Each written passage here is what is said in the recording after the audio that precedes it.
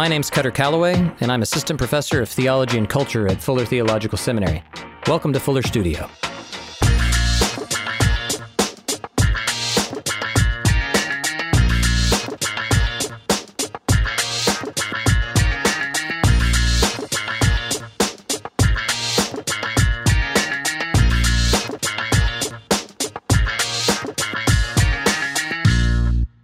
Welcome to TV and Theology, an audio series in which we construct a theology of television to help viewers more fully engage with the power and meaning of TV. This season, I talk with filmmaker and Fuller alum Avril Speaks about the Netflix Marvel series, Luke Cage. So I wrote in this book a bit about sort of this process of encoding and decoding as we're viewers trying to unpack kind of the power and meaning of a TV show. And in Luke Cage, a lot of it is made very explicit of what kind of symbols, what kind of images, what kind of characters, and we've talked a lot about that in some of the past podcasts. But one thing that strikes me is that as a white audience and as a white person watching this show, there's a chance in which there are things built into the series itself or even just into the Black experience in America that I may not see or get simply because I'm completely unaware of it. I'm just blind to it. And it would be interesting to hear from you if there are any of those elements that you would imagine, you know what, unless you have like concrete experience on the ground, it would never occur to you that this is what's taking place in Luke Cage as a way of understanding the story and some of its complexities. So are there any of those examples where you're thinking, you know, here's something that maybe white audiences wouldn't get unless they had a Black friend kind of navigating it with them? Yeah, like that's always one of those things I always think about or like question when I'm watching shows like this. I'm like, do I really understand what's going on here?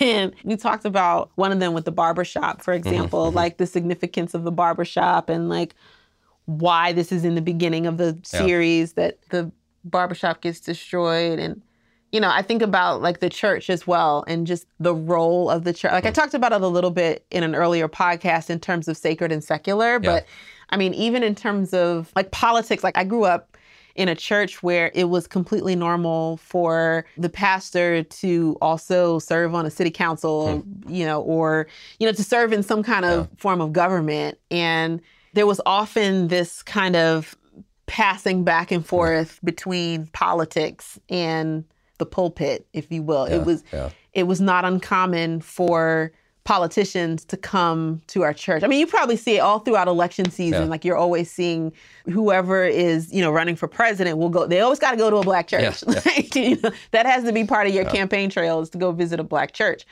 That's one of those things I think that happens in Luke Cage. There's like a politician comes to speak, or vice versa. The preacher goes and speaks at the political rally.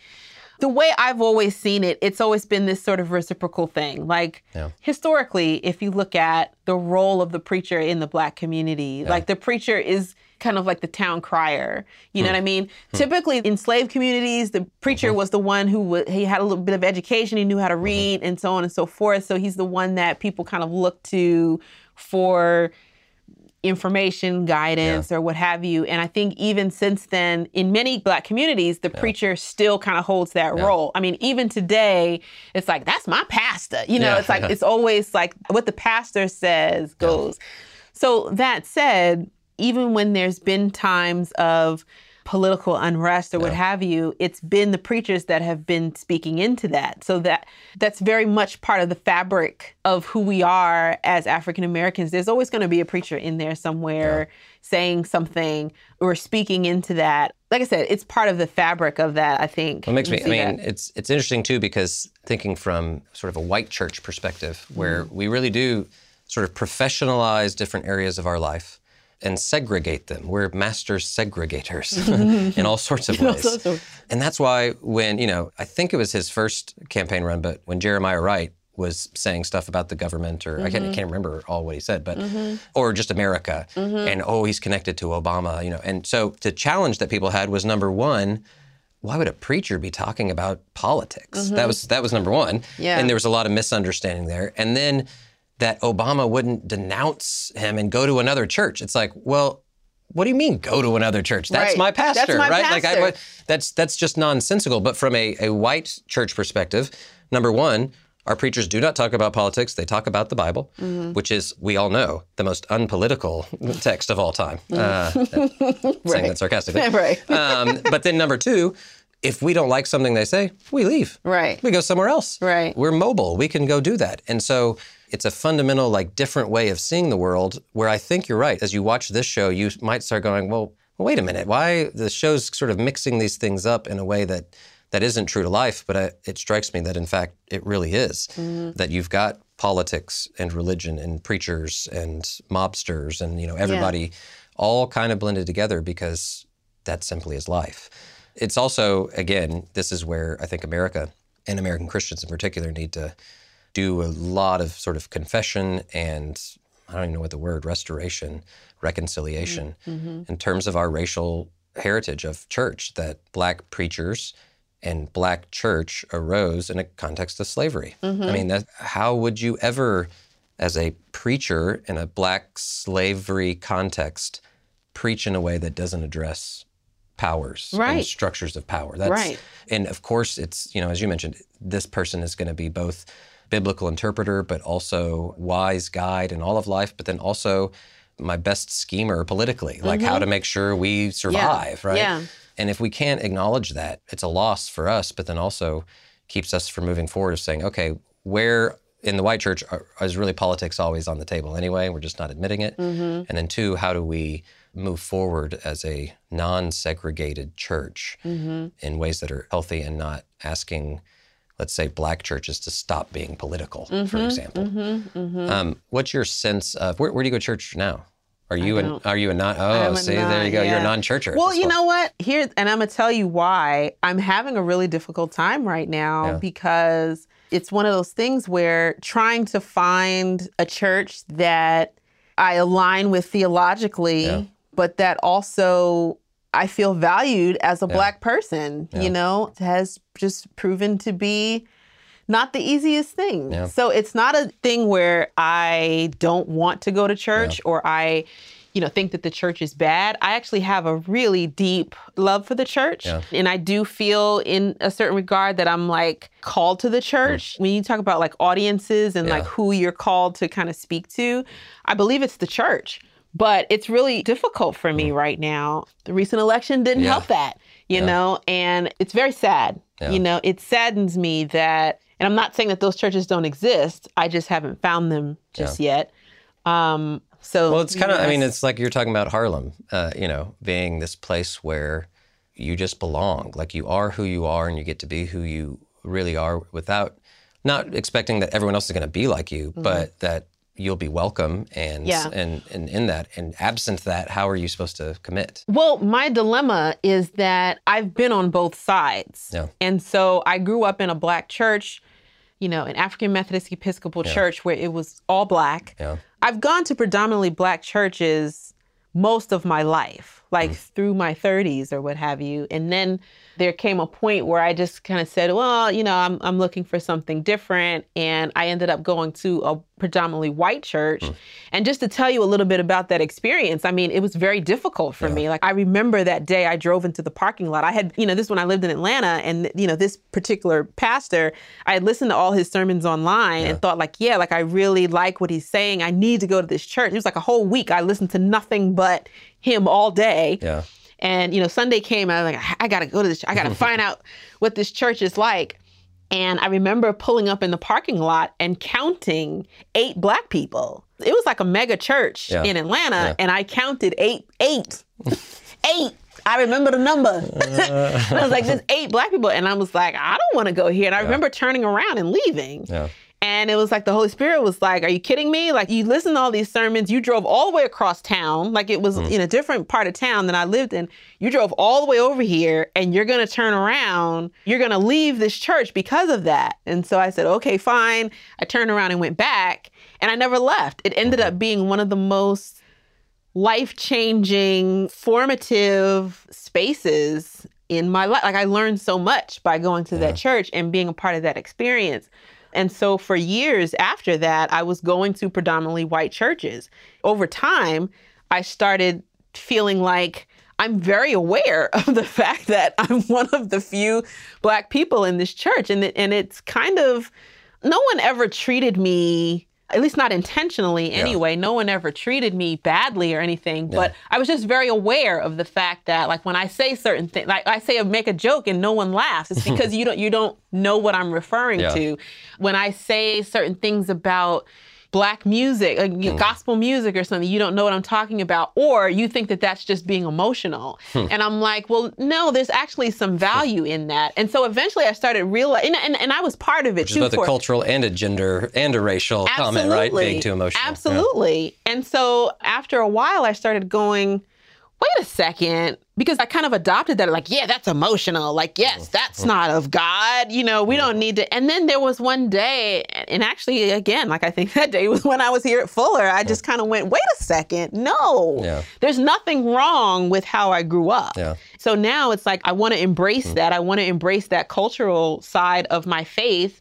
But I also want to embrace these ideals that I have theologically as well. And I haven't been able to find a space where I can marry those two together. It's very difficult. It's very difficult to find that. Well, I think it's important for us to, as a whole, as a country now, as a church, and then especially as white people, that we, at least at the very least, acknowledge that difficulty, that is a hard thing. And I see, we don't need to talk on and on about the election, but there's all this, people that then say, we see that 81% of evangelical Christians, I'm sure the AME probably, that's not the same percentage, but of evangelical Christians, which means in generally white Christians, voted for Trump. It's not even that they did something else or third party, but they voted for Trump. And it's been interesting because then you have people that are saying, well, a vote for Trump is a vote for racism and misogyny and xenophobia, so forth and so on. And then all those people are responding saying, don't call me a racist just because I voted for Trump. I was voting against Hillary, who's the epitome of evil, whatever.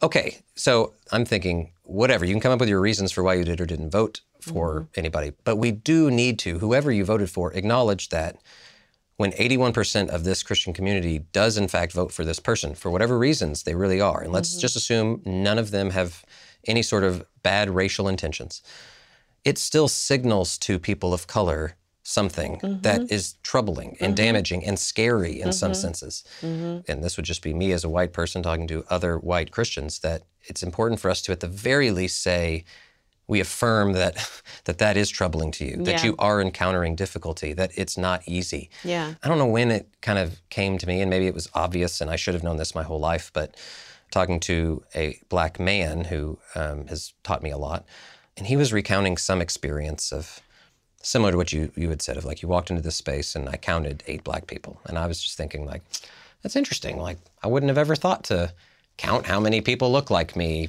walking into a room. And I was just reflecting on that and I go, oh, that's because I never have to. Like, and not only do I never have to, but I can choose whether or not to do that. And I asked him, I was like, is it the case that literally everywhere you go, the first thing you feel is the color of your skin, like entering any room? And he's like, absolutely. And I was like, oh, I don't do that. I don't feel my color ever unless I'm actively bringing it to conscious awareness. And the amount of just psychological stress that I can imagine that would be, I don't think people like myself acknowledge that or are there. So all of that to say, thinking about your experience with church life, I then get to this next to last episode of Luke Cage, and he runs into Method Man, which is great, which might be lost on some. I mean, that's even him, right? And he takes his bullet-ridden hoodie, they change. He's like, oh, he's like super excited. Then he goes on the radio and does this rap called Bulletproof Love. And then it's this montage of all the people of Harlem wearing hoodies with bullet holes in them so that the police can't actually find Luke Cage. And it's pretty fascinating because at this point, now the guy that's bulletproof is not bulletproof anymore because they've got the Judas bullet. And what is required to save the superhero, and this is another inversion of sort of the Christ story, is the community embracing him in some way and protecting him by donning these hoodies. And then that would be, what Method Man calls bulletproof love. If you were just gonna imagine, what would that look like for the white church to do something like that for our brothers and sisters of color? What are those maybe small, maybe big acts of what does it look like for me to wear the bullet-ridden or riddled hoodie to rally around someone and protect them because they are not, in fact, bulletproof? I could answer that question from a number of different perspectives, because I could talk about that from a church perspective. I could talk about that from a societal perspective. But I feel like fundamentally it comes down to what we were talking about earlier in terms of protecting versus, you know, embracing.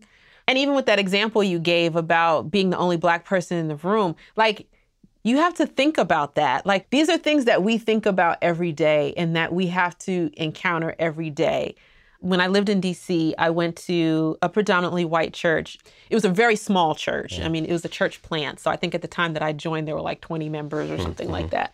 I remember my pastor saying something one day, because, you know, he wanted to see his church be more diverse. And so we would have these conversations. He was very open. Even that in and of itself goes a long way of just being open to have these conversations, and not just have conversations. I feel like we talk so much about conversations and coming to the table and all this kind of stuff, which that's great. But like, how do we really have action behind that in big ways and in little ways? So it's things like, I remember one time going on a church retreat, and this is at the time I lived in Atlanta, and we went on this retreat that was like in Florida. So we were driving. If you know anything about Atlanta, there's Atlanta and then there's what's called the perimeter. So it's basically a highway that goes around Atlanta. I always used to tell people I live in Atlanta, not Georgia, because once you go outside of that, you know, Atlanta is very diverse, but once you go outside of that perimeter, you're very aware that you in Georgia, you know. And I remember one time we were driving to this retreat. It was like a singles retreat or something. We were driving to Florida and we were outside of the perimeter. And I was with a group of white friends at my white church. And we stopped at a gas station to use the bathroom. I did not feel safe. And they're like, oh yeah, just go to the bathroom, you know, and we'll wait for you here.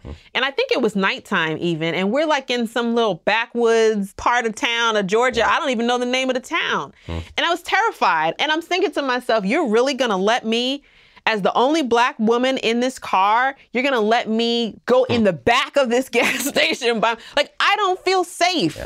I do not feel safe here. And it's like that thought, it didn't even cross their mind. It didn't even dawn on them.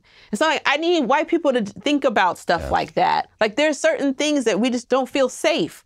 There's a lot of fear that we have right now post-election. There's a lot of people that are fearful of many things. And we need to be aware of that. You know, it's like even myself, I've seen so many Facebook posts about like racial crimes and things that have happened. And you think to yourself, what would happen if that happened in this room where I was right now? What would you do? What would I do? Would you stand up and protect that person in some kind of way? Like, what do we do in that situation? And I think that's something that we all have to think about as Christians, but, you know, definitely white Christians. And again, it goes back to that analogy of standing like Superman saying, I'm going to protect you, versus embracing. What does it look like for you to embrace that? Even if you don't understand, you still may not understand Black Lives Matter or what that means or why people say Black Lives Matter. But if you're really serious about reconciliation, if you're really serious about understanding, you have to at least try. You have to understand why people say, why there's a hashtag. Why does there need to be a hashtag for Black Lives Matter? Why is that a thing? There has to be a reason behind that. It's not just people trying to just separate themselves all of a sudden. Why all of a sudden in 2015 or whenever that hashtag came out, all of a sudden we just want to separate ourselves and say that we're special? That's not what that's about. That's not what that means. And for some people, I understand different people are at different levels. For some people, that means jumping on the front lines and joining a protest and doing that. Some people, it means asking someone to coffee and saying, help me understand. I had a friend that did that to me. She was just like, I don't understand why people are so up in arms. I don't understand Black Lives Matter. Can you help me understand it? And because we were already in relationship with each other, by the end of the conversation, she said, okay, that makes some sense. And I think a lot of times, you know, we talked about, or I don't know, did we talk about this in another episode? I can't remember, but just how we tend to isolate ourselves in these bubbles. And, you know, I don't understand. That's just them over there just complaining. Or that's just them over there. They don't have respect for the police. That's just them over there doing that. But Have you ever stopped to ask somebody what that's all about? Have you ever gone to a meeting? Have you ever gone to a Black Lives Matter meeting to see what they're even talking about? Because a lot of times people, you just see on the news what they choose to show you on the news about what's going on, and that actually wasn't the case in the first place. So I hear you saying in a number of different ways. One, and this I think gets back to why we picked Luke Cage, because I think both you and I at one point had said it actually is slow at times. Yeah. I think it maybe is 2 to 3 episodes too long. And it may be because I watched Stranger Things just before that, and it was 8 really tight Really episodes, tight, you know. But I think it does drag a little bit. It's not a perfect show by any means, but it does present an opportunity to do exactly what you're describing, and that is to listen. If maybe you don't feel comfortable going to an actual Black friend and saying, let's have coffee and tell me where I'm blind to myself. So maybe it's a first starting point. But then the next thing I'm hearing you say is, don't so quickly or at all disregard or minimize my real legitimate fears and tensions and anxieties, because they are real. I'm not making them up. You wouldn't say that about any other person or scenario or that you don't understand. And then another thing that I think maybe we can end with and go to sort of the to be continued episode, and that is, for me, I know I've got to continually find ways that I can honestly confess when I fail at it. There was a recent police killing here locally, and I have a number of Black students, colleagues, people that work on staff at Fuller and whatnot.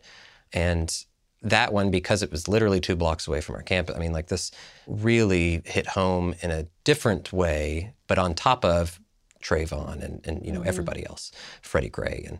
And I can't remember who it was. Someone said, hey, can I get in? It was, I don't know if it was a student or a coworker, but basically, can I get you this thing, whether it's assignment or whatnot, later, because I'm just really in turmoil about this.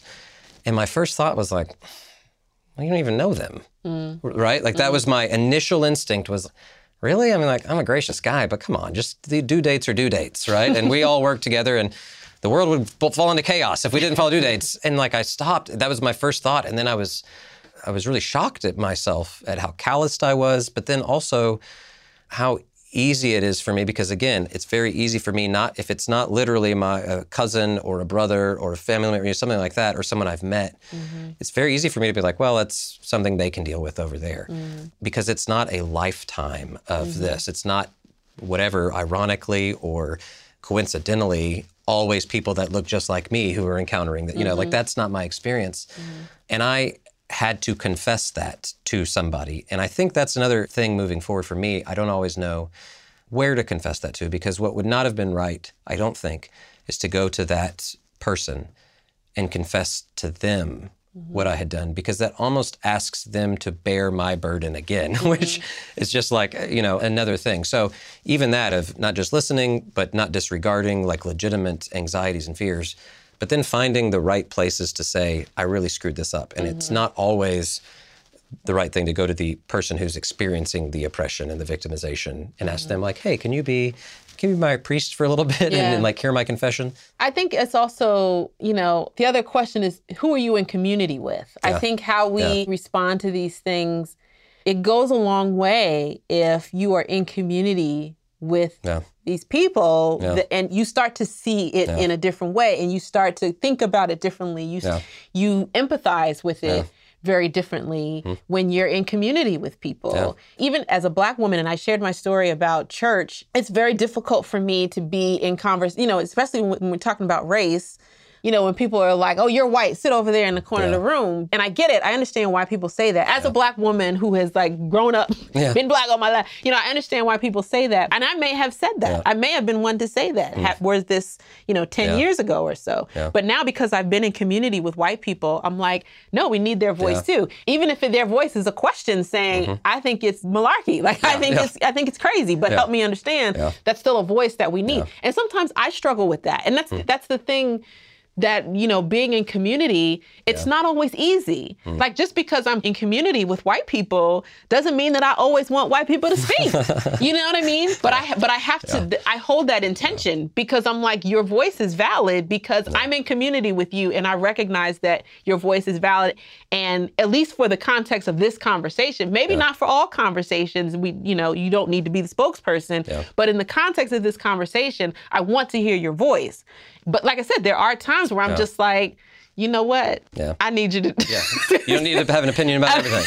Well, and it's a fantastic point I hadn't even thought about, but part of the reason why I was even able to come to that awareness of where I was wrong was because I know these people. I work with them, and I'm like, oh, wait, this isn't the norm for them, and I really implicitly trust everything else they do. They're wonderful people. Oh, this is something unique and different, and their request for grace from me means something because it comes from them. And it's only because I know them, I work with them, I'm a part of their lives in that way. So that's actually wonderful. That is, it is not easy at all. It's not. But and that's part of, it's like I think everybody has to put themselves on the line. That's part of putting yourself on the line is being in community with people who are not like you. And so putting yourself on the line might be being in community. It might be, like I said, it might be joining a protest. In my line of work, it might be actually hiring writers of color, but that's putting yourself on the line. And that is exactly what happens when you don a hoodie that's ridden with bullets, and you might risk getting shot yourself. Absolutely. In the process. Well, thank you for that. We will wrap up our series in our next episode and say, where do we go from here?